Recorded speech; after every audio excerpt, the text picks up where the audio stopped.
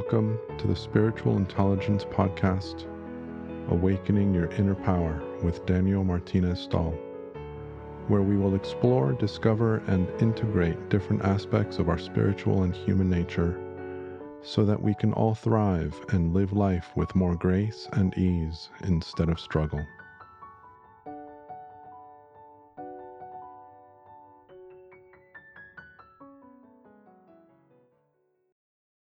So welcome to the Spiritual Intelligence Podcast.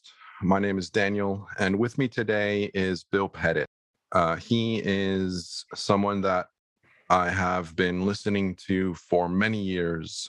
I've spoken with him on a number of occasions.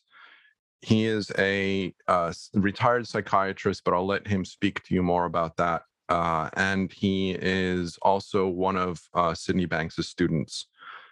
He's been in the Three Principles community for, over 30 years, has a very deep understanding. And I love the perspective that he brings to this conversation, given his professional experience and his depth of understanding and the relationship between both. So, as always, no idea where we're going to go in this conversation. It is led by mind or spirit, depending on which community you're coming from. I will let Bill introduce himself and talk to him about himself, and then we'll go from there. Well, I'm not. I am Bill Pettit. I'm in my 80th year and grateful to still be vertical.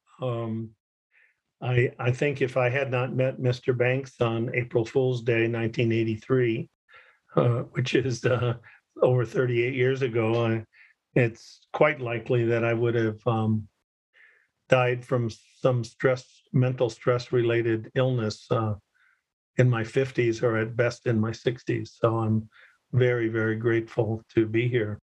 I did practice psychiatry for many years until about 2 years ago, and now I'm just a full-time mental health educator, if you will. I do Zoom work with people literally all over the world, and have been graced to travel and do Three Principles programs in a great number of countries that I never dreamt. I was actually, Daniel, before the pandemic hit, I was scheduled to go to North and South Island in New Zealand, and then to Perth, Melbourne, and Sydney in Australia, and was looking forward to that, and I haven't taken it off my bucket list yet. So I've dying to go there too. I've been told that it's beautiful by a number of friends that have been there. Yeah, and I'm hopeful. Tentatively have plans to do a program in Copenhagen, and then Oslo, and then Stockholm, and then in Manchester prior to the London conference. Possibly Germany, that people have been asking me, but I feel blessed. I mean, I feel blessed. And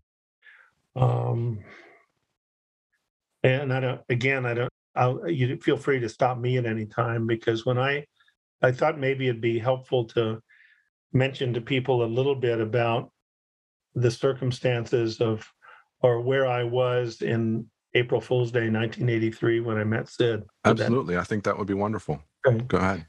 Well, I had been in psychiatry for about 10 years. I actually started out after medical school in surgery, and after 2 years of 36 on and 12 off, I put in my resignation 6 months early so they could get a replacement at a very prestigious Rush University, what's now Rush University in Chicago, where I was in surgery training with hopes of being a heart surgeon, actually.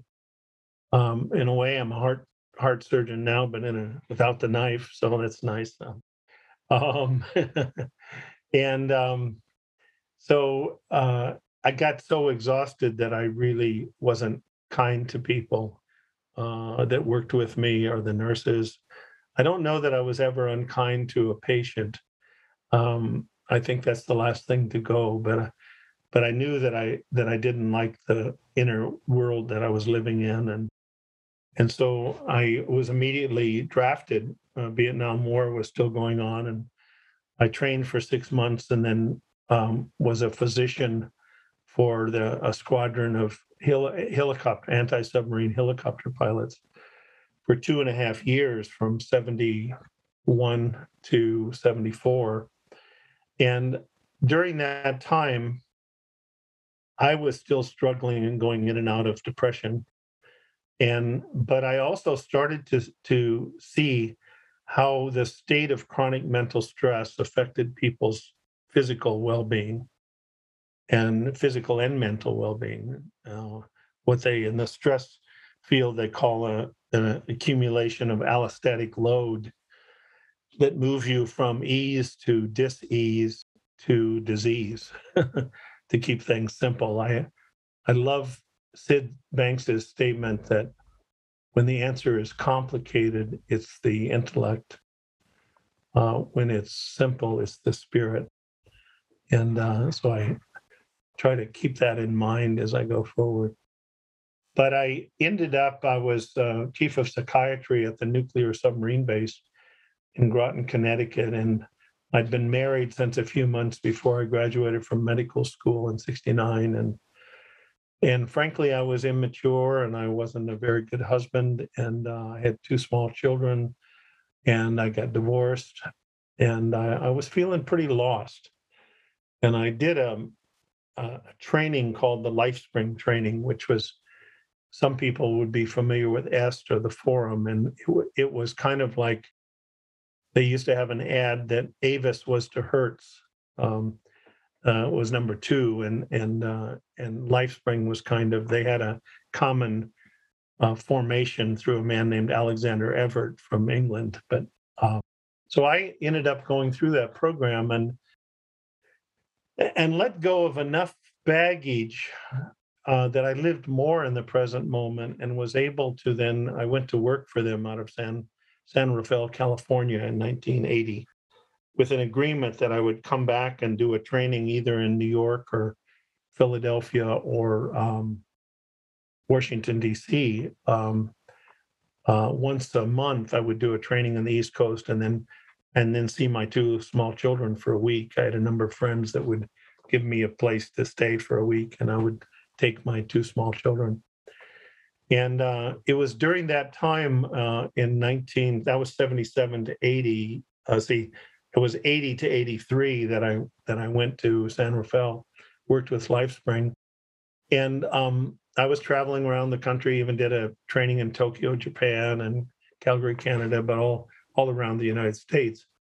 And I heard about this man, George Pransky, who was a psychologist in Oakland, California at the time, and that people were coming to him who had felt they were broken and not much hope of finding a peaceful life. And more often than not, I heard that he helped them, and quite remarkably.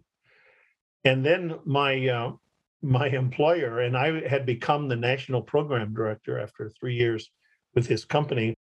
The owner of our company, who will not be named, was silly enough to put a thing on the bulletin board that said, no one who works for this company is allowed to go to Friday evening programs by George Pransky over at University of California, Berkeley. I mean, I know this was 40 years ago, but still, it's not like it wasn't the Stone Age. And I thought, wow, that's interesting. And in the meantime, my secretary was actually seeing him, my administrative assistant. And so I met him on New Year's Day of January 1 of 1983 and started going Friday evenings, of course. And then we met for 2 hours, or maybe it was after that, because we met for 2 hours. And I listened to him, Daniel. This was 1983, February, March. We had a couple of meetings that we had to cancel, one because of a flood and one because I had to suddenly go to Calgary, Canada, because one of my fresh trainers was in crisis. And so but we met in a little hotel called the Mac Hotel. Remember driving over San Quentin prison on the way to the Mac Hotel, and I sat there for 2 hours. And I'm not brilliant by any means. I always compare myself to Judy Sedgman, who was my colleague, and I think her IQ is at least 50 points higher than mine. But I stumbled and bumbled my way through medical school, and so I can read and understand the English language. I'm in awe of people who are bilingual because I'm not. And I sat for 2 hours listening to George. And if you would have been waiting for me at the coffee shop and had heard kind of rumblings and were curious and said, Bill, is this really a breakthrough equivalent to Einstein's breakthrough in physics of his 1905 papers? I think I would have said, Daniel, I think it is. I really think it's that big. But I can't. And you would say, oh, talk to me about it. Well, there's a problem because it has something to do about what people call God and something to do about life and something to do about how they're connected by something called divine thought. And that's the end of my presentation. I can relate with the difficulty of explaining and discussing and describing. Okay. And stop me at any time if you want to add or yeah. Yeah, no, please continue. So then George saw that I was interested and I spent some time with him and I watched him with clients and he knew something that I didn't know. We would have an initial 7 people would come in for like a 3-day. Executives would come in from Northern California and for a 3-day program with him and morning and afternoon. And he would meet with the person, maybe the first session, maybe for 75 or 90 minutes. And then I would say, tell me what you learned. And he'd say, well, I think he's probably cheating on his wife. He's probably doing something illegal at his work, probably, siphoning off a little money or just bending the rules. And I think he's struggling at times with suicidal thoughts and da-da-da-da-da. And I'd say, well, George, he didn't say anything about any of those things. He said, I know. I said, well, then, because inevitably 95% of what he said would become true as we talked to the people. He said, well, I could tell by the level of consciousness that he was living in, by the feeling level that he was living in, and his level of understanding about what's behind life and how human experience is created. But more than that, what the nature of the creative force behind life is. So I was curious, and he saw that I was curious. He said, if you really want to know more about this, and this is 38 years ago, right? He said, Sid Banks is coming to San Francisco to do a program on a Friday evening and Saturday and Sunday. And it happened to be, it was starting on Friday, April Fool's Day. And I said, yeah, I came home and I told my wife, and my wife went, my wife, Sue, was a late wife, Sue, who died in 2000. She, I know she looked at me and thought, okay, now, once again, it was psychodrama. It was, what is it? Burns, the child, adult, it was NLP. It was this after. And I said, well, let me see. So I went and I sat there, and by the way, she had come and rejoined me, and we'd gotten back together, but we were struggling again. We probably would have gotten divorced again had I not met George and met Sid, because something powerful happened. And as I sat there that day on April Fool's Day, I was 41 years old. I'd been in and out of clinical depression for 20 years. I had 26 and a half years of education. I'd been in psychiatry about 10 years. I really was pretty sure that I was broken and lacking. I had depression and alcoholism on both sides of my family. I had one suicide then on one side. Now I have suicide on both sides. And I had seen 6 different psychiatrists who were good people, caring people, Daniel, caring people. I'm not a psychiatrist basher, and I never will be, because these are wonderful people who have dedicated their lives both to find healing for themselves, but also to be healers.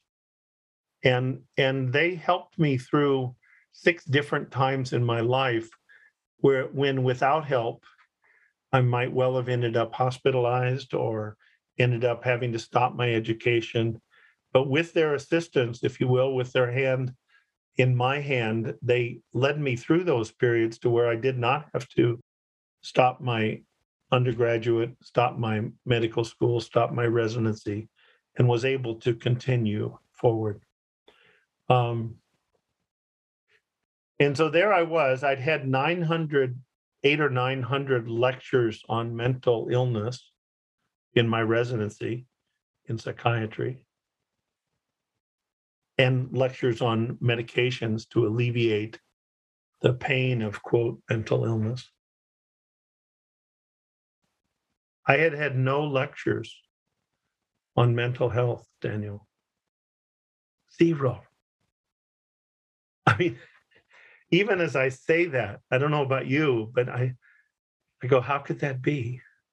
It's hard to fathom because, like I was saying to you earlier on, I grew up in a household with psychology and psychotherapy, and I've been exposed in the mental health field for years.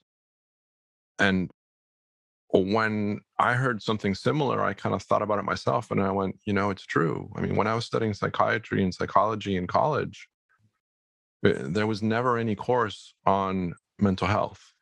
No. And when I became board certified in psychiatry through a pretty rigorous, both, I don't think they no longer do we had both the written and the live. I had to go to Boston for one and to New York for the other. When I got certified in 1978, which is what, 43 years ago, as a board certified psychiatrist, I suddenly was designated as a mental health professional, not as a mental illness professional, which is what my entire training. And a proper designation would have been to be designated as a mental illness professional. But no, they called me a mental health professional, even though I struggled to find even a few hours a day where I was there, and was going in and out of clinical depression. And as I sat there listening to Mr. Banks, and please feel free to stop me at any time, questions, I within 30 minutes, I think, I mean, your memory that long ago, who knows, but it was not that long before something very powerful happened, where I felt at least 250 to 300 pounds of weight off my shoulders, off my chest. Do you have a memory of what it was that you heard that shifted that? I don't. I don't. What I remember was just here was this man that had, I've told that was a welder, that had a 9th grade education, that had been a welder for 14 years. And at that time, 10 years before that, in 1973, had an epiphany experience, or whatever you want to call it, a peek into the mind of God that lasted for 3 days where he was awake, but he told me later he wasn't hyper. He just was filled with love and a gentle, quiet feeling, and in his eyes, the world looked different. His wife looked different. His children looked different. His friends looked different. His job looked different. He was seeing life through a beautiful feeling that he had not been in touch with since he was a very young child, and that he had been born illegitimate to a teenage girl in Scotland and raised. He never told the details, but a rather uncomfortable and rough early childhood, and had a ninth grade education. So he comes onto the stage, and here I am with 26 and a half years of schooling, 10 years in psychiatry. And yet I don't think I was at that point that arrogant about it, because I was not happy.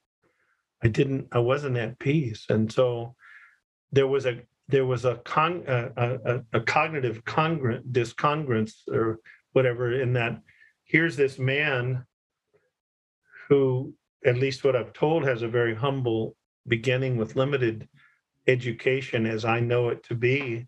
And yet he's sitting in front of 250 people without any prompter, looking very, very relaxed, and talking in a quiet but very powerful and clear manner. And even saying that before he had his experience, his level of anxiety was so much that if you and I and he were talking, he might be able to tolerate the three of us. But if two other people, Joe Bailey and Kathy Casey, who you had before, came walking up to join us to make five, he said my anxiety would have gotten so high I would have had to walk away, excuse myself, and walk away. And now he's sitting in front of 400 or 300, 250 people. And I've seen him later sit in front of 400, 500, 600, whatever, and sit quietly and with a presence. There was a presence about him. I'd never been in the presence of somebody who had the quiet presence that he had. And I think that affected me. And I suspect very early on, it's one of the very first things that he says in the Long Beach lectures. And if anybody is listening, I encourage them to go to www.sidbanks.com and go to the Long Beach lectures. And one of the first things he says is, please don't believe anything that I say, because if you do, then you're a follower. But it's okay if you listen. If you listen quietly, there's a good chance you're going to hear something, but it's going to be a realization from within your connection to the divine energy of life inside of you, and you're going to see something. And if you see something from something that I've pointed to with my words, because that's all I can do with my words is point. And if somebody's pointing with their finger, if you keep looking at their finger, you're not going to see what they're pointing to. And so if you look beyond my words and you hear something and you see something for yourself, then it's yours. It's not mine. It's not because you're believing me. And he also very early on said that based on what he saw, our connection to what people call God,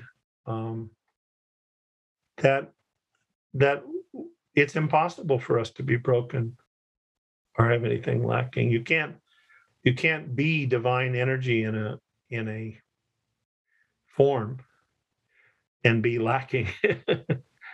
Now, you can have the appearance of that if there's, like he says in The Missing Link, if there's insufficient spiritual and psychological understanding, then it will appear that all psyches are not the same or not rooted in universal truth. but in fact they are. And so the idea, I'm sure early on he probably pointed to the idea that we are not broken, we can't be, and that I heard something that it wasn't that I believed that because he said it, because frankly, given my education, it was a pretty outlandish statement.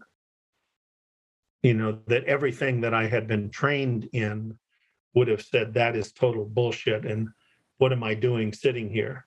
And everything in society seems to point in that direction as well, which is one of the challenges that all of us in this community seem to come up against, is that society has that idea as well.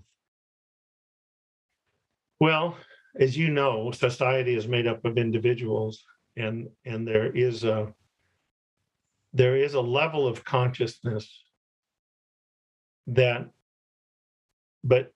is general, but you also know, you've met a lot of people in the last 20 years that there's a, I think of Martin Luther, I mean, I'm getting away and I'll get back to Sid in a moment, but I think of Martin Luther King's statement, and I may not quote it exactly right, but the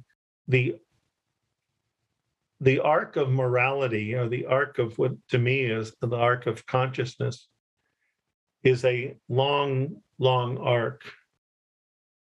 It's not a, it's a long arc, but it moves towards justice, and I would say it moves towards love and understanding. People might say how, recently in the last couple of years, I've read Yuval Harari's *Sapiens*. I don't know if you have, and I've read Sapolsky's 670-page book called *Behave* from Stanford, and I recently, on my trip to the Midwest, my 38-day trip, seeing children, grandchildren, great-grandchildren, and friends from every stage of my life, I listened to *Humankind* from the Bregan from the Netherlands, which is a much more optimistic. But all three of those, with incredible hundreds and hundreds of hours of research, if they understood what Mr. Banks understood as far as the principles of, I think a lot of their confusion and questions would be answered, and you think that back in the year, 452 or 300, they used to fill 50,000 people into the Colosseum to watch gladiators fight to the death, or Christians to be torn apart by the lions. Now we still have mixed martial arts and we have pro football, but we're not packing 50,000 people into a stadium to watch animals tear human beings apart. Even in the 1800s, 200 and some years ago, and I really should look up the number because I forget how many countries there were out of the 195 to 200 countries where slavery was still, including the United States and including UK and Canada even until 1830, that slavery was legalized. There are no countries in the world right now where slavery is legal.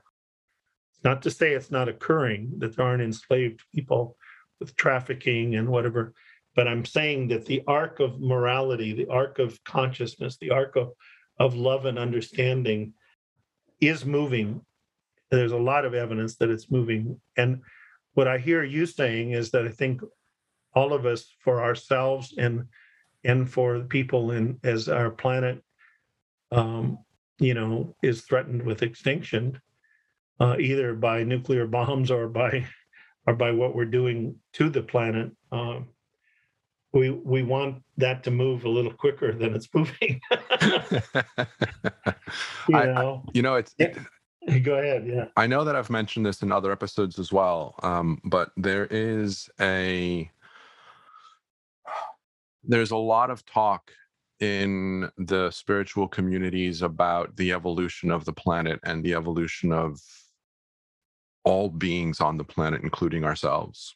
And more than once, I've thought about the there's no surprise and there's no coincidence that the message that Sydney Banks brought to this world of the understanding of how life works, the understanding of our psychology, relationship with our spiritual inner well-being, our inner wisdom, there's no surprise in my mind that that message came out when it has.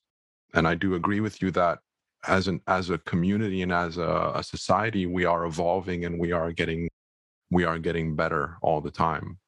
Um, but I did mention the reference of there's still a prevalent idea in our society that our psychological experience of life is created by our circumstances and our environment, and that we respond to those, and that those create our well-being or they create our discomfort.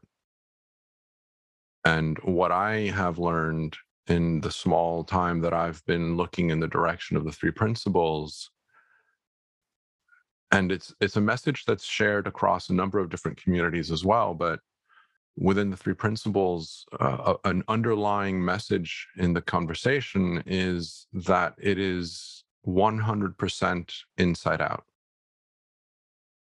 And society doesn't seem to support that idea. So that's a challenge that I've had in sharing this with people, to kind of help them to see more of the misunderstanding and less of the illusion. And so that was kind of my comment, which was in reference to something you said. I'm going to come back to that 100% inside out, which is true, but there's a little asterisk on that I'd like to at least address later. So I'm going to finish with my experience with Sid. Is that okay? Absolutely, yeah. Please do. So I think something happened. I left there with hope. Hope got awakened. And by the way, I think it was Roger Mills, but I'm sure he got it from listening to Sid.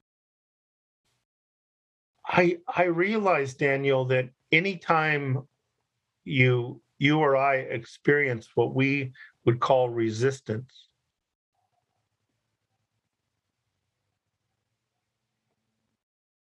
it's lack of hope. 100% in my experience, 100% of the time, it's lack of hope. I used to challenge my compassion for my fellow workers and my psychiatric nurses when they would say things like, "Well, that person just keeps coming because they don't want to get better. They don't want to get better." And I'd say to myself, that's just not true. There's not a human being that I ever met in my nearly 80 years now that wants to be righteously miserable and die righteously miserable. But there's a lot of people, 100% of the people, in my experience, want to live at a level of peace. Vast majority of the time, we can't do it perfectly, as Sid always said, and I agree with him that if you aim for perfection, you're going to fail miserably and be in judgment of yourself a good part of the time. But if you continue the journey of which we talked about earlier, that there's a infinite number of doors of understanding of these three principles, and they are universal. When Sid came out of his experience, and David Banks, his son, was right there as a 12-year-old boy when he said, "I'm home free," after 3 days of being awake. And suddenly he said, "I'm home free. I've conquered this world." I've seen what people call God is. He didn't say, I see what God is. I see what people call God is. I've seen what life is, and I've seen how the two are connected. That's what he saw.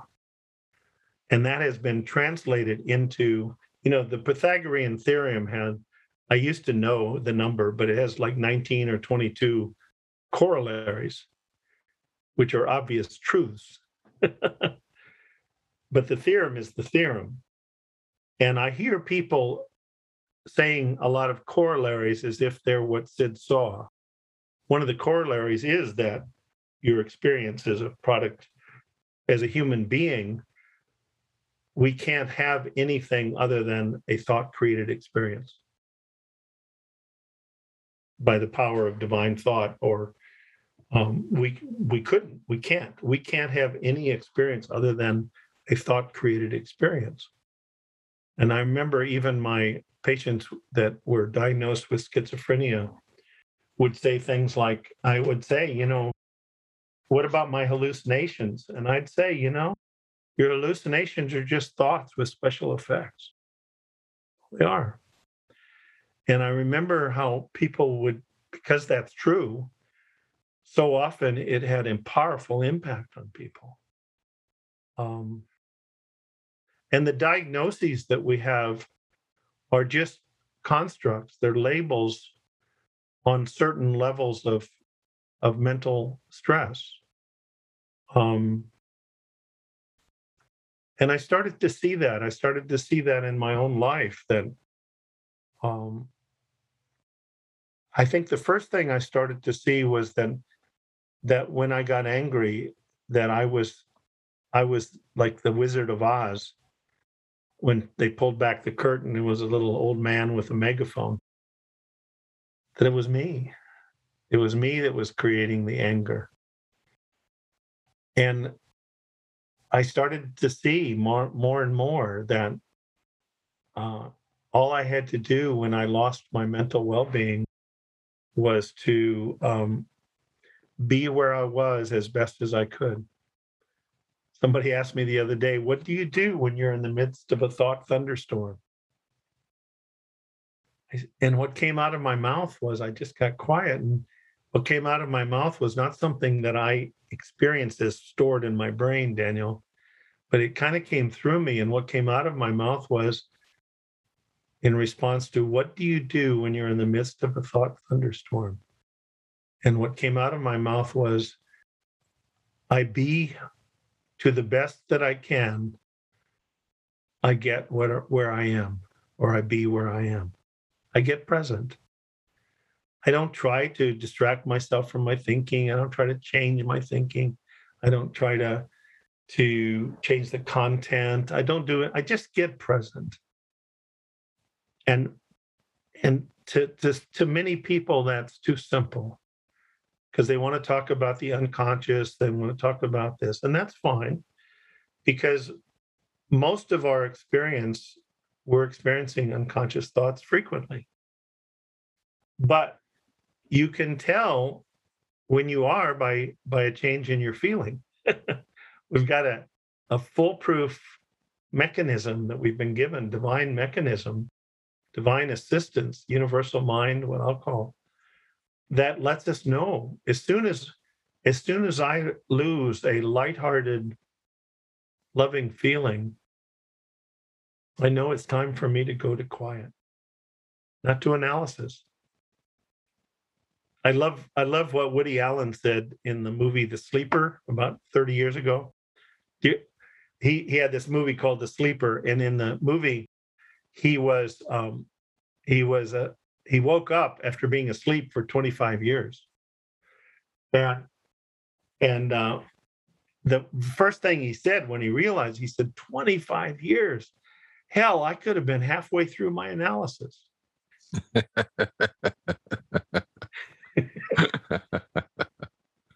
Daniel, I had spent 41 years when I didn't know what to do, going round and round in analysis.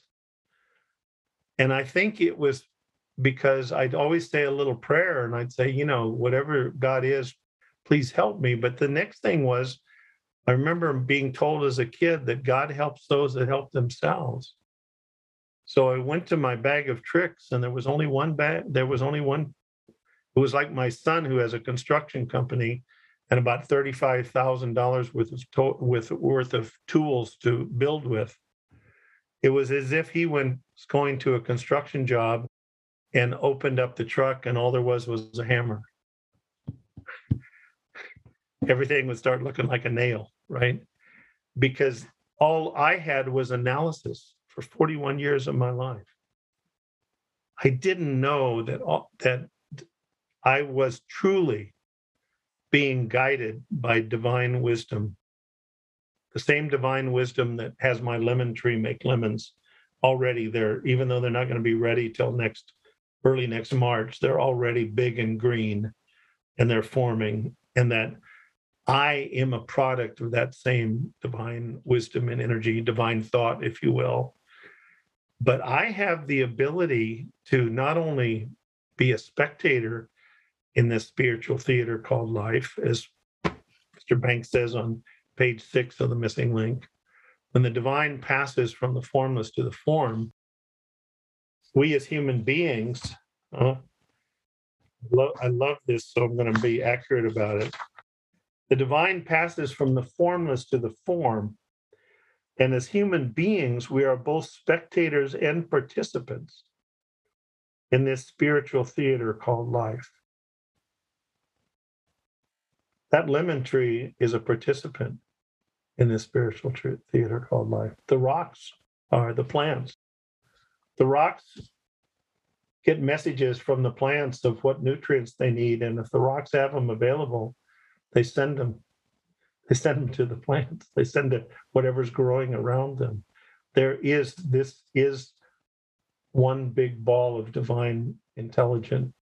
Beautiful and incredible to even think about that, isn't it? I was saying it's beautiful and incredible to even think about that, isn't it? It is. But the difference between what Mr. Banks was trying to point to, I think, is that the difference between us and the lemon tree, or even this book, it looks like it's just a book and a bunch of pages, but I'm told by physicists that there's atoms, and inside those atoms, there's electrons going 3/4 the speed of light. I should have trouble keeping my hands on this book. So this book is actually a participant in this spiritual theater called life. Everything is. There's no separation. And so let me read this. The divine passes from. Did you have something you wanted to say? I'm sorry, I didn't want to. No, go ahead. No, really, it's okay. No, okay. I can wait. The divine passes from the formless to the form. And as human beings, we are both spectators and participants. So we as humans are given a personal consciousness, a personal use of divine consciousness, personal use of divine mind, personal use of divine thought, so that we can actually be spectators. We can become aware of what we are. We talked a little about reincarnation, which I don't believe, disbelieve, or either, but I don't resist it. It makes sense that we may each time around see a little bit more of our divine essence and our connection to the divine, to where we really can fully appreciate being in the presence of that. The great mystics of the world who tried to see the lemon tree, I don't think has that gift of personal consciousness where it can know. It maybe can, but I don't know that it does, that it can know that it is divine consciousness. And the other thing is, I don't think the lemon tree has the choice to do this to divine consciousness, to say, I'm not listening. I'm going to listen to my own little thinking, my own lemon thinking today. And we as human beings have that choice. We can innocently, and part of it is that lack of awareness that it's even available to us, that we are literally being guided every single second of our life. And if people knew that, they would, as Elsie Spittle talks about, they would come more and more closely to a state of mind where they would not have any anxiety or fear or need to prove themselves, because they would know that they will be okay no matter what. And that's the journey. Some of us might reach that before we die, some of us don't, but it's about enjoying the journey, and it's about direction. It's not about speed. And a lot of people get into judging their speed in that journey and quit enjoying the direction of the journey. I tell people, if here in Phoenix, if I want to get to Alaska, I'll do a lot better going 10 miles an hour north than I will 85 miles an hour south. Yeah, very true. It's about direction. But I'm just going to read the second page here.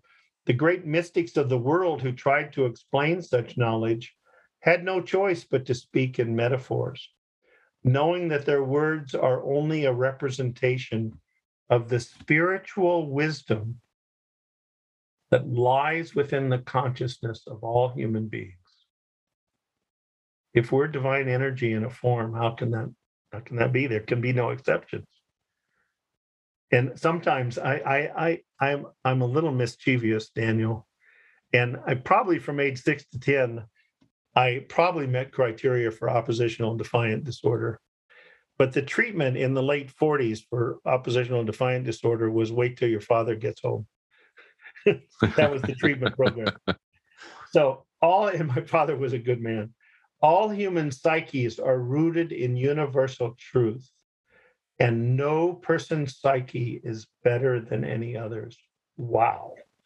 Only to the degree of the individual's psychological and spiritual understanding does it appear to vary.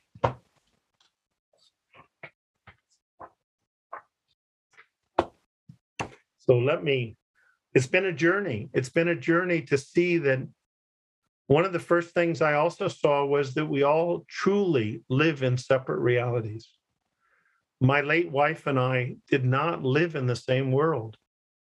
My present wife, Linda, who's a beautiful, incredibly wonderful woman that I met 18 years ago when she came to speak on Valentine's Day at the West Virginia University Grand Rounds on the healing power of unconditional love. And we had both been widowed about 3 years. And 18 years ago, yesterday, we got married 18 years ago.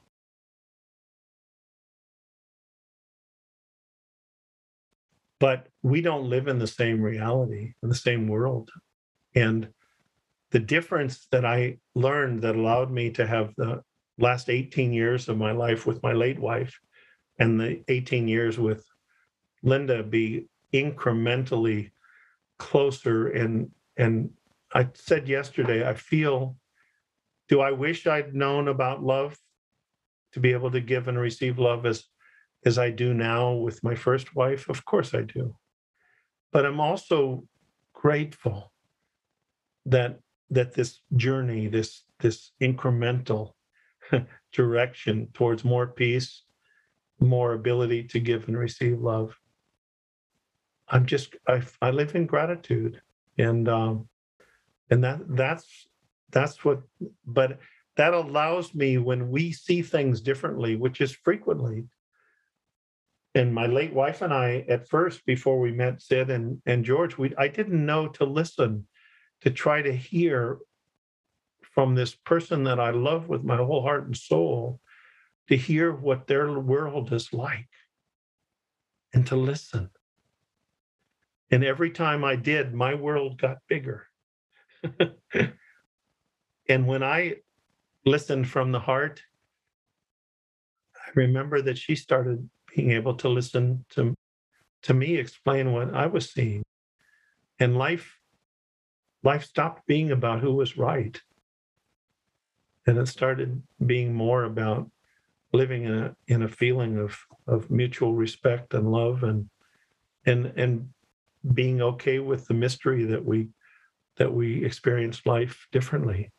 And it had 0.0 to do with the love that we had for each other. So I want to stop and give you a chance to, I know I've kind of, I would like to at one point at sometimes say something about the 100% inside out. Yeah, I would like to hear your thoughts too. I mean, what I've been noticing and experiencing myself as I get a deeper understanding of life in my own experience is a recognition that even though my experience of life is 100% created by me and through me, I am still responding to my external environment. My external environment still influences and has an influence on the thoughts that are created in my head. The difference comes in with the focus of what I choose to give attention to and where I choose not to. But life is still going to act around me. Life is still real around me, and it's going to influence my experience. But I can always choose to have a different perspective, a higher perspective of that experience. And I'm learning more and more, and I believe that it's very much in line with the message that's talked about in the community of the three principles. But I'm learning more and more about how it's very easy for me to get caught up in the content of my thoughts. And the more that I understand and I see my experience of life, it makes it easier for me to remain at ease with the consequences and the situations and the circumstances and the events that are happening around me. And I'll give you a perfect example. I am being forced to move out of my will. And I can respond to that with anger and with frustration and with resentment. Or I can simply be at ease with recognizing that my innate well-being, my peace of mind, my state of comfort within myself is not determined by anybody outside of me or anything outside of me. And so I'm able to remain fairly at ease and at peace with the challenges that I am facing in this moment.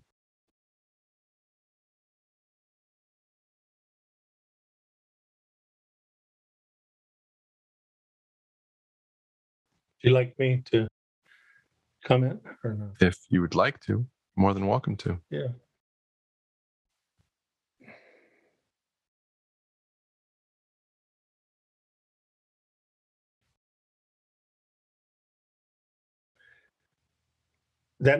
I would think that would be a welcome change from maybe earlier in your life, that where it would seem that things had more control. The one thing I would say for me is that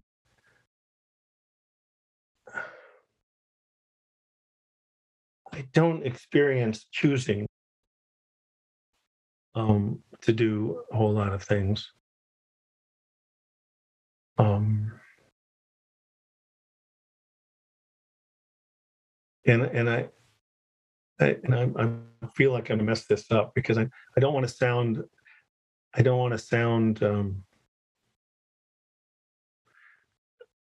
what I want to do is to say that I think there's even more beyond what you're experiencing that's going to be even gentler. And here's what I mean by that. It sounded too intellectual to me. What you're talking, it still sounded like a lot of cognition and choices and decisions. And I'm reminded of there's a wonderful free program that love to have you review and I know you're busy, Daniel, but it's called, it's on YouTube and it's on my website. It's called The Missing Link for Veterans. Have you heard of it at all? It's free. No, I have not. It's free. And Judy Sedgman, who I was with at West Virginia University, but it came to me one time. It seemed like one of those gifts from Universal Mind. And I contacted Ofer Meyer from Israel. I don't know if you've ever heard me talk about my 13 days in Israel with Rabbi Chaim Levine, working with Israeli soldiers, combat injured soldiers from No, I have not. Lebanon wars.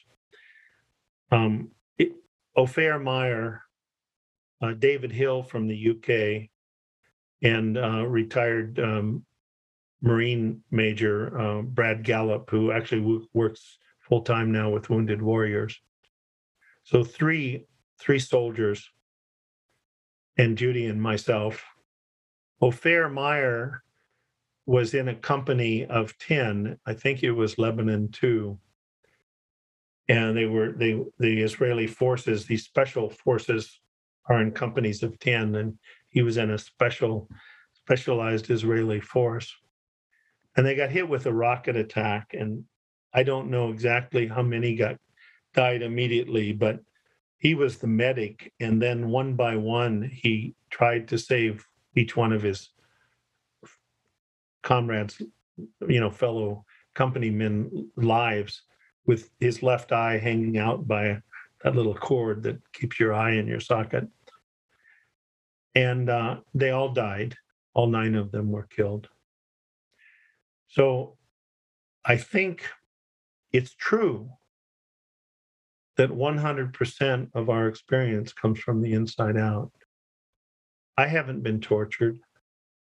I don't spend over 8 hours a day getting fresh water for my family, as the last I heard, 16% of the world's population does. I've got running water. I've got an icebox full of food. I live in air conditioning in Phoenix, but I float around in my little pool in the back saying I'm 104 degrees with a cool breeze. I'm suffering here in Phoenix. So I know that it's true because I know Viktor Frankl. If you've ever read Man's Search for Meaning, many hours each day he lived in a beautiful state because he understood something. Martin Luther King, to some degree, stood a lot, despite the way he was treated. Gandhi. We've called people like, and I always include Pooh Bear in that group. And we've always said people like that, or Ashoka in the Indian, I don't know if you know about Ashoka, but in the Indian, about 300 BC, we say that they're exceptions to the rule. And I ask people to entertain that they're not exceptions to the rule, that they're the rule in action. But I also want to make it clear that I haven't been kidnapped and put in human trafficking as a young woman, 12, 13 years old. But at the same time, I know, and that's what allows Judy Sedgman to meet with people like that and to awaken a place within them where they know they are not broken, that their mental well-being hasn't even been scratched or touched by their life experience.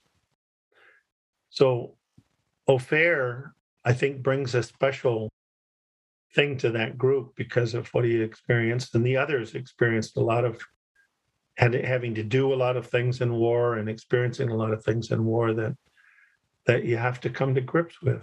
Those people that have, I haven't had a lieutenant say, tie that little 12-year-old girl that we found in a Vietnam, tie her to a tree and slit her throat.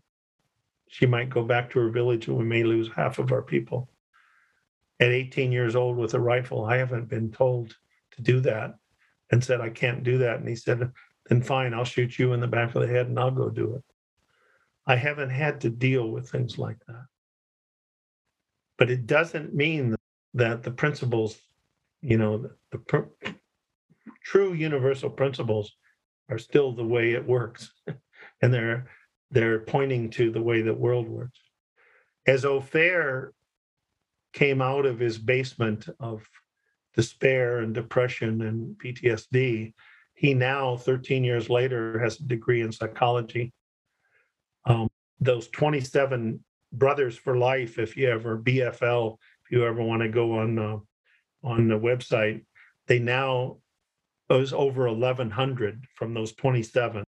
And they have a huge building in Tel Aviv that has been through benefactors. And he's on a 2-year fellowship in child and adolescent psychology in Israel. And in the middle of the course, as we're going through, one page at a time, we go through the missing link. It's for free. One page at a time, one of us takes turns reading one page at a time in the missing link. And then all 5 of us have an opportunity. We don't all speak after each page, but after each and every page of 142 pages, all 5 of us have an opportunity to say what that page has meant to us in our lives. I've been told by so many people, this has nothing to do with veterans. It has to do with everybody, every human being who lives life. But Ofer, halfway through the program, he came one time, we met whenever we could get all 5 of us together. And he said, my 2 friends and I went to Barcelona this past weekend. And we just to have a nice weekend together there and have some fun. And we didn't check on what was going on in Barcelona. I thought here these ex-Israeli forces didn't do their reconnaissance, if you will, in military terms. I hate to use military metaphors, but they walked out of the airport in Barcelona and it was a national holiday. And there were fireworks and explosions going on in the air from the fireworks. And you and I talked earlier about the unconscious, right? So that part of the unconscious and if you will, the reptilian brain responded to those external things through vision, through et cetera. And it made the very rapid, but oftentimes incorrect. It's not that accurate. That's why policemen, when they're really in a stressed state of mind, if they haven't, someday policemen will live in a place of a different place. And there's been many that have been trained in the principles that they mistake when somebody's trying to show them a handphone, an iPhone. They see a pistol and they put 5 bullets in the man's chest, only to have the iPhone fall on the ground. Well, that same response to Ofer had his heart suddenly going 160, his breathing fast and profusely perspiring because he was ready for a rocket attack to try to save the people around him. And he said, it's wonderful that I didn't have to do anything. I didn't have to make any decision. My only decision was to sit down and not decide on not taking his thoughts seriously he just knew that was not the time to engage his intellect. I just sat down as quietly as possible and I let my brain do what it did. And within 5 minutes, I knew I was having a thought-created experience. Within 5 minutes, heart was normal, my breathing was normal, and I felt a deep level of calm. And I looked up from that experience, I looked up at the fireworks and said, is this cool or what? And they went and had a wonderful weekend in Barcelona. They didn't have to fly back to Tel Aviv. And he didn't have to go into battle with his experience or his thoughts or make any decisions. and then end up curling up in a fetal position, mumbling incoherently, "They're all dead. They're all dead. I couldn't save them. They're all dead," as he was carted off to the local emergency room in the psychiatric unit. And that's that grain of truth that if people really understand the universality of these principles and their connection to what people call God, there's no experience. They won't be frightened by any experience. I have a question for you that Sure. is related to what you've been sharing, and it comes from one of my listeners. Um, the question was around, how does this understanding help with the big mental issues, like, for example, and they mentioned that one of their family members suffers from very severe bipolar disorder, where she will go into episodes where she will disappear from the household and put her life into all kinds of very dangerous situations to then come out of it eventually. But his question was, how does this understanding help situations like that and people like that?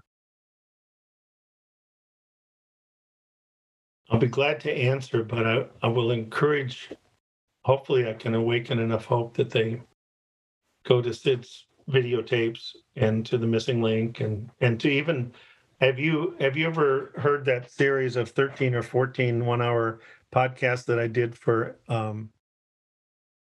Elizabeth Lovius in the UK? They're also on my website. No, I don't. I'll definitely have the links for it on the description. The first one is called One Cause, One Cure. And the second one is Stories of Hope from, at that time, about 4 years. Stories of Hope, Anxiety Disorders. Second one, Stories of Hope, Depressive Disorders. Whole hour on Stories of Hope, Bipolar Disorders. Stories of Hope, Schizophrenia and Psychotic Disorders. Stories of Hope, PTSD. Stories of Hope, Addictive Disorders. Stories of Hope, Personality Disorders.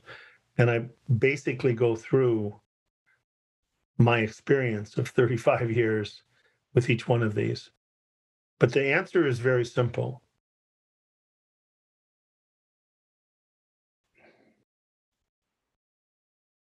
The answer first of all, I'm going to say something.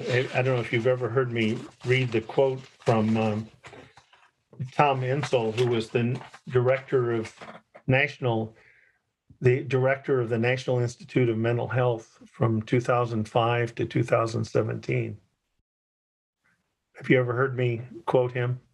I believe I have, yes, but please go ahead. And his answer is not the same answer, and I certainly, he's on my list of people to send. Have you seen the most recent article that from 22 months of collaboration that we finally got published? I have not. I know that I believe that Judy was speaking to me about it kind of being finalized and in the final do you stages. want me to send it to you? Absolutely, yeah. Okay. And are you okay? Are you okay if I share that with the community as well? Oh, yeah. You can share it around the world. I mean, I think, and I'll share one that was in the same journal on. There's 3 programs for children going around the world. One is iHeart, one is the Spark, and the other is My Guide Inside. And there's research, and I'll send you a list of 25 or 30 articles that have been peer reviewed over the years, published. Yeah, that would be lovely. Here's what Dr. Tom Insel says, and this is, as people listen, Daniel,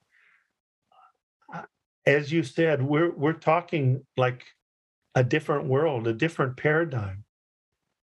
And I don't know if you ever read The Structure of Scientific Revolution by Thomas Kuhn, where he talks about every time there is a scientific revolution, and a paradigm shift. It takes about 50 years, generally it has, before the old people die off and enough young people, and really, and enough young people see something that they say, I can't believe that people used to think that was true. We are so embedded in this structure. This is 12, 13 years, the National Institute of Mental Health Director, psychiatrist, MD, Tom Insel. We are so embedded in this structure. We have spent so much time diagnosing mental disorders that we actually believe they are real. This is not me or Sid, but there's no reality. They are just constructs. There's no reality to schizophrenia or depression. We may have to stop using terms like depression and schizophrenia because they are getting in our way and confusing things. Wow. That includes bipolar, that includes OCD, that includes whatever label you want to put there. Whatever we've been doing for 5 decades, it ain't working. When I look at the numbers of suicides, the numbers of disabilities, the mortality data, it's abysmal. And it's not getting any better. All the ways in which we've approached these illnesses, and with a lot of people working very hard, the outcomes we've got to this point are pretty bleak. My course that I'm going to do called Hope for the Helpers, Less Stress, More Joy, part of, and we're going to use The Enlightened Gardener, which you said was your favorite Sid book. I think part of that inspired that was that in the American Journal of Psychiatry just a few months ago, there was a survey of 2016 American psychiatrists. And they were humble enough to truly, most of them, it sounds like, filled out a scale that was given to them, a burnout scale, honestly, so that 78% of 2016 American psychiatrists met criteria for burnout, for psychological, spiritual, and physiological burnout.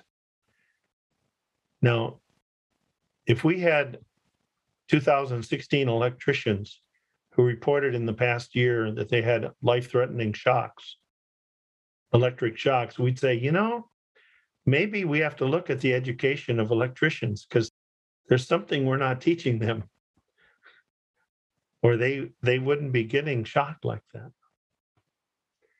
Now, it's innocent. But I will send you this because on the back of it, and since then I've seen that there's a research tool that was used for DSM-5, and it had 13 quote symptoms. And I woke up one morning while I was teaching a course at a small university, Catholic university, with my wife, Siena Heights University. And I suddenly realized, wow, these are called exploring the 13 cross-cutting symptoms. I said, this has never been, these are not they're not just 13 things, they're related. And I saw that under depression, under mood, 3 of them were you go from being lighthearted and joyful to dysthymia, meaning you don't feel as good as you used to feel. Then you get into a depression where you really are feeling kind of down. And then you feel anger and irritability. And then eventually, if you don't have the understanding and you don't hear that these symptoms are love letters from Universal Mind, a totally beneficent. This 3 principles is not a religion, but it is a theology, Daniel. It's pointing to a new view of what is behind life, not judgment, not punishment, but love and understanding, pure, unadulterated, unconditional love and understanding. If that's true, then that would mean that everything that we experience as a symptom is an attempt by universal mind to have us look in a different direction. And if we don't hear the initial symptoms, they have to make the alarm louder to try to save the person from more and more pain, physically and emotionally. If people don't hear it, they end up where they're totally lost of connectedness to self, others, to source, and they're waking up every morning trying to decide whether or not to kill themselves, and then whether or not to take anybody with them before they kill themselves, whether to kill any others. And Corey Keyes' research shows that about 15 to 18%, and it's just a survey, but 15 to 18% of people are in the United States across culture, across education. About 18% of the people, about 1 in 6, are what they call thriving. They're lighthearted. They have stress resistance. Things don't bother them generally, but if they do, they have tremendous resilience. 50% are what they call stressed, but okay. Moderate mental well-being. I'm okay, but I'm stressed. My dear friend Dickon Bettinger talks about how prior to seeing the principles, and here's a very educated, bright, loving man, he was having to do 4 hours a day of meditation to have his anxiety be under control. Wow. Now, is that better than 10 bags of heroin or 2 quarts of whiskey or having sex with everything that moves or eating and puking? Of course it is. But it also was 4 hours out of his day that he wasn't available to give and receive love and to be productive and creative in his life. And that leaves 32% of people are languishing in the United States. And the bottom, some percentage of that, have to be the languishing, feeling overwhelmed, waking up overwhelmed every day of their life. Wow. Now, Tom Kelly did a research thing where he sent out this survey to people a number of years ago. And it's not good research, but it has to be looked at because I think he got 194 people in the community, Three Principles community, that had at least 9 years of average was 9 years exposure to the principles. And 88% were thriving, 9% were okay but stressed, and 3% were languishing. If you go to anxiety, if you go down on mood, mania to me is an attempt to save the person's life. When I have had people, once I started to see this, I started asking people who had had hypomanic and manic episodes. And I would say, what is the last thing you remember prior to your panic, to your manic? And one was a PhD psychologist that I presented with, who was hospitalized for 6 to 8 weeks in the United Kingdom, and presented with me at London conference. And I said to a number of people that when I was working clinically, what was the last thing you remember before you went into your manic episode or your hypomanic episode? And about 70 to 75% of them, some would say, I don't remember. But those that remembered, every one of them said suicide had become a genuine option. I was thinking more and more about taking my life. Now, when you think of that, the mania, if you think of universal mind having to respect our level of consciousness and our free will, but trying to save us. I had one man who went into a manic episode, and he told me when he came out of it, the last thing he remembers He was going to kill his wife, who he loved very dearly, his two 9 and 11-year-old boys, who he loved very dearly, and then himself, to save them from the pain of life, because he felt like he'd failed them economically.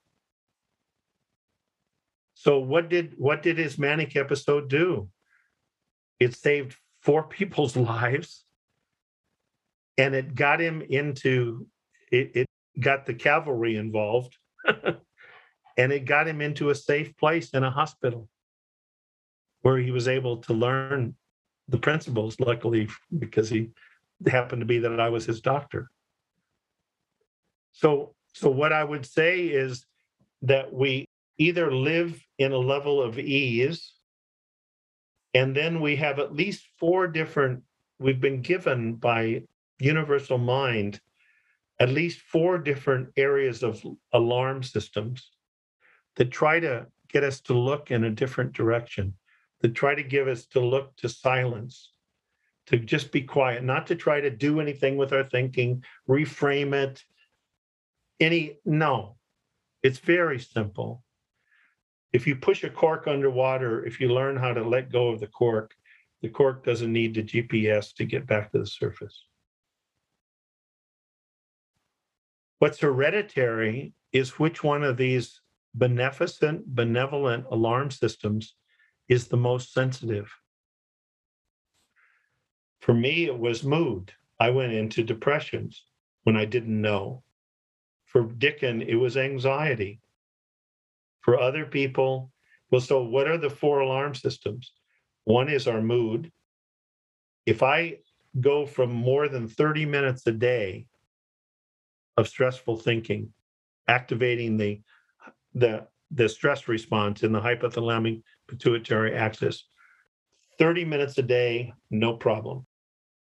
30 minutes to 3 hours a day, the research shows, and that we have incredible neuroadaptation that we can probably avoid, unless it goes on for years and years, any long-term problems, psychologically or physically.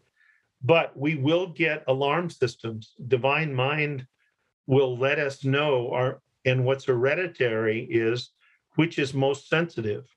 But everybody's mood will come down some. They will become less lighthearted and more serious, less lighthearted and loving, and more serious and discomfort. Their tension level will go from serenity to X degree of anxiety. It can go all the way to, if they don't learn or see something, to phobias, panic attacks, and even dissociation, and even multiple personalities. The third one is our thinking. Our thinking will move from clear and creative and free access to wisdom to muddled and efforting. And we're losing our keys. For me, I'm losing my keys. I'm losing my phone. I'm losing the TV remote. I'm cutting myself with my razor, thinking that suddenly whiskers are growing up here near my eyeball because I'm going too fast and furious and not slow enough. And then in our body, one of the first things that goes is people sleep. Sleep is natural. But one of the first things that goes, the alarm system to let us know to go to quiet, is sleep, and the other is discomfort. We will start feeling some discomfort somewhere in our body, either from an old injury. I read yesterday that over 9 million people in the United States have migraines. I passed at least 12 kidney stones, 2 or 3 of which I was hospitalized. Those were not early signs. Each one of them, I was probably in at least 3 to 5 weeks of stressful thinking for 6 to 8 hours a day. And the kidney stone was finally something that got my attention. But if I don't know that it's a love letter, that it's a benevolent, beneficent message for many people, when they start having pain or start having sleep problems, they now think they've got another problem. instead of a gift to go to quiet and the gift of mental well-being, which is innate, trying to come to the surface every moment of our life effortlessly. But if I don't know that, and I didn't for years, I would have some physical thing happen. My back would go out. And then I'd say, not only am I having trouble with my wife and trouble with people at work, now my damn back is going out. Boy, things come in threes. I had no awareness that I was trying, that even the quality of my relationships is a fifth, if you will, love letter that lets me know to what degree I'm living in a place of quiet and moving from fast and furious to calm and curious. Yeah, I love what you've been sharing, and I realize that we've been speaking for quite a bit. I would love for you to speak more about this course that you mentioned. I know that there's a certain audience that it's targeting, but it is open to all, and everybody can benefit from it, I'm sure. But I would love for you to speak more about that. Well, thank you, Daniel. I'm going to read a little bit. It's called Hope for the Helpers, and less stress, more joy. And what I realized when I thought of it, that it comes in many forms. Parents trying to help their children, children trying to help their parents, siblings trying to help their brother or sister who's having a difficult time. You mentioned the man that with his sister who's having manic, friends, even strangers that we see that are struggling. And then there's the professional labels: physicians, nurses, first responders, physical therapists, occupational therapists, addiction therapists, mental health therapists. You've mentioned your family, family therapists, marriage counselors, psychologists, psychiatrists, and clergy. Very interesting. In the three places where I was in private practice, 3 parts of the country, within a year, the clergy heard about me and came and asked me to speak to them about stress. Because here, these were people with good religious beliefs that were giving wonderful sermons, and they had the humility to admit to me, and then they were going home and yelling and screaming at their wife or their children, or even sometimes striking them or abusing alcohol or doing other things. What is common to all these helpers is the desire to be a healing agent. What is also familiar to many of these caring people is the daily experience of many hours of chronic mental stress. If we do more than 3 hours a day on any length of time, it will start to create what the stress people call allostatic load, psychologically and physiologically. And we are likely over time we've moved from ease to dis-ease. And over time, over 3 hours a day, we're going to move from dis-ease to disease, to whether it's skin diseases or belly diseases or heart diseases or whatever. And there's no judgment. Like I said, there's no doubt in my mind that I would have been dead a long time ago. Too often leading to psychological, spiritual, and physiological burnout. Throughout my 5 decades of professional life, I found it rather disconcerting that the very people who are attempting to help people have a gentler, more loving life have not found a way to do that to the extent they would like to in their own life. I was certainly one of them, Daniel. I recently published, and I talked about this, 78% meant burnout. Physicians, burnout among physicians is well over 50%. Family caregivers.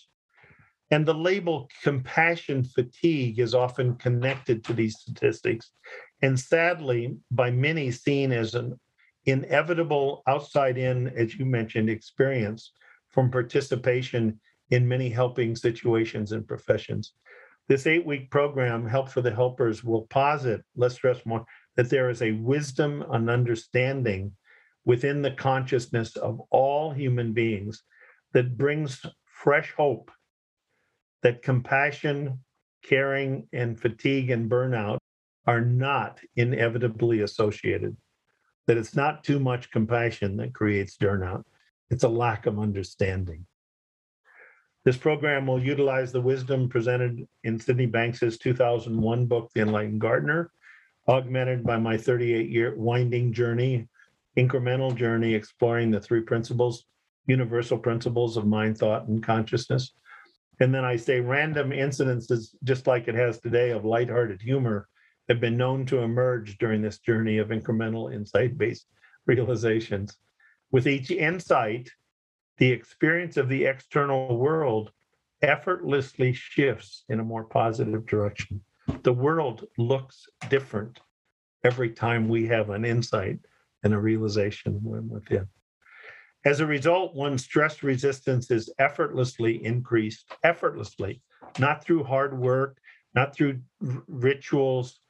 As this occurs, the amount of internal distress created in response to life's very real challenges lessens considerably, and one's innate resilience is awakened.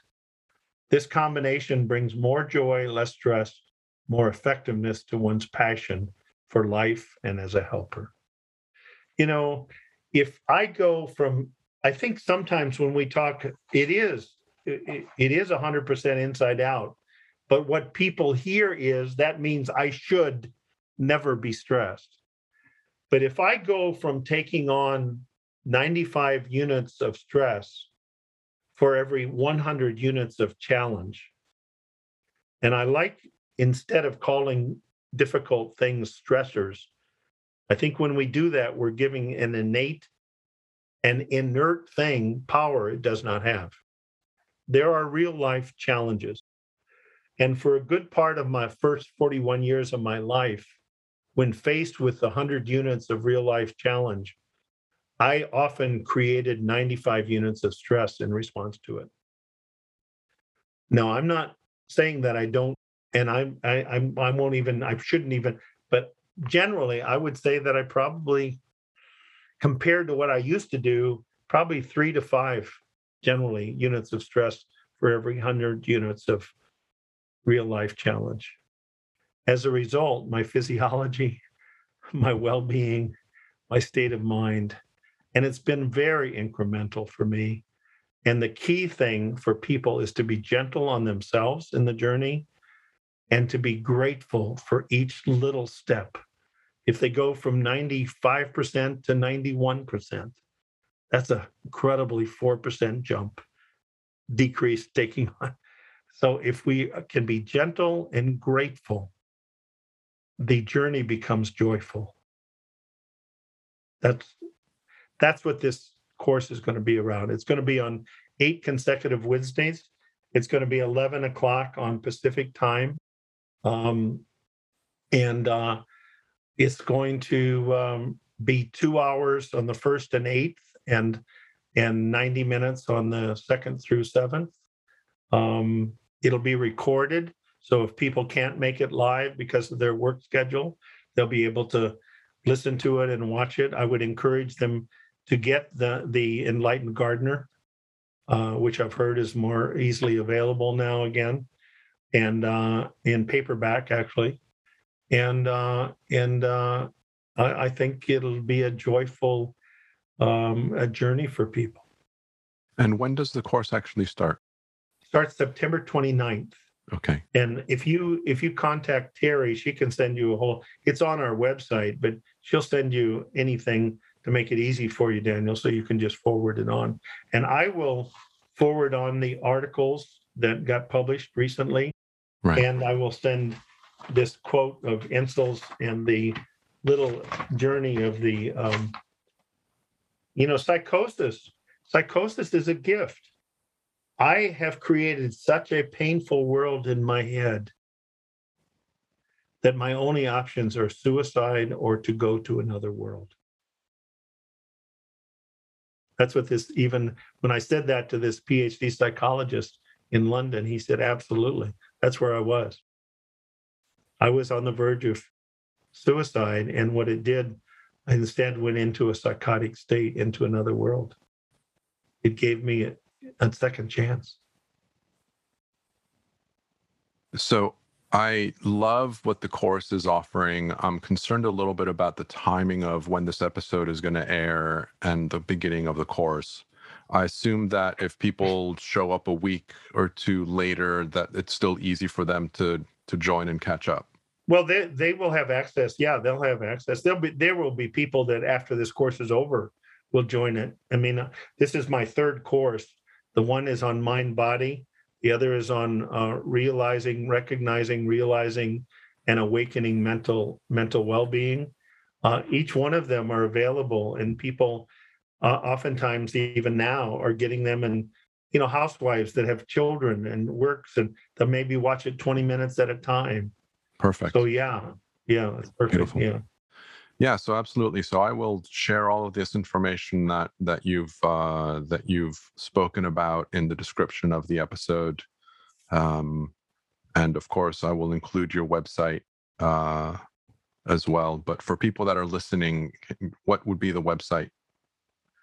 It's www.thedoctorspettit.com, but doctors is just DRS. So it's www.the DRS doctors Pettit PETTIT.com. thedoctorspettit.com. Perfect. Fabulous. The last thing I encourage you, if you get a chance, to read Anatomy of an Epidemic: Magic Bullets, Psychiatric Drugs, and the Astonishing Rise of Mental Illness in America. It's not somebody who's out to get psychiatry. He's an award-winning investigative journalist who cites journals that show that in undeveloped countries where they can't afford treatment, long-term treatment for schizophrenia, after 7.5 years, they have 40 to 45% total cures. And this is from the World Health Organization, 3 studies, because they couldn't believe it. Whereas in the United States and Russia and Europe, where they continue to give people antipsychotics, after 7.5 years, they have a 6% full recovery rate. And he does that with each and every one. These medicines are God also, but they're meant to just allow the person to get quiet enough to be able to listen. Because over time, if they're given over time, the alarm just gets louder and louder because the symptom was a gift. It was a gift trying to, like the rumble strips on the side of the road, wake us up if we start to fall asleep and are headed for the ditch. They're our friends. And that's a whole new way of seeing things. Yeah, lovely. Is there anything else that you would like to finish on before we end the episode? I think we've been together 2.5 hours. I hope you still like me. I'm cutting this conversation short, as I'm sure everybody knows by now. I'm cutting this conversation short because it's already been going for an hour 35 minutes, recorded.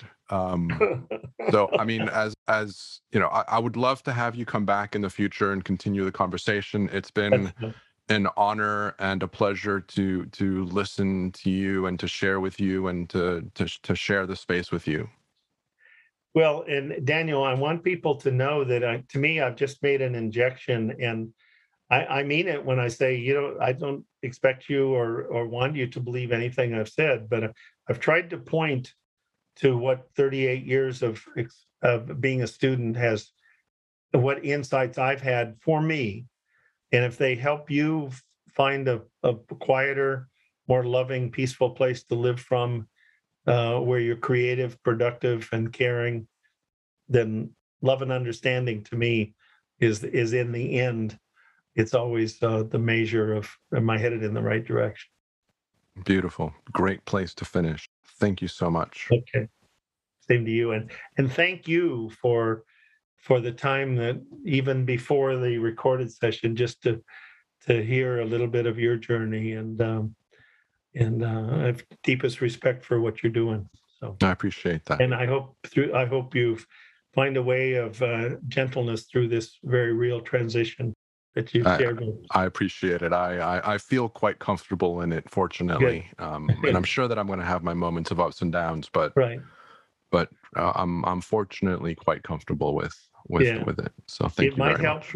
when you have those periods of downs to remember Ophir.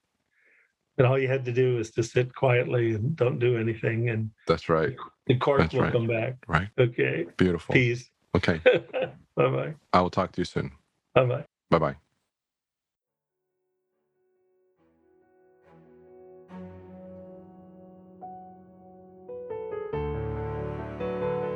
Thank you for listening.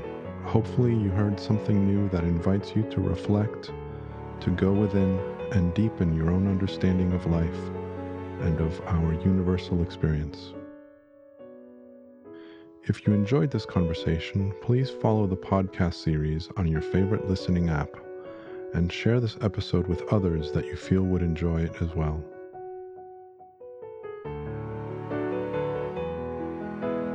Until next time, may we all soar with inspiration, explore with passion, and live with love.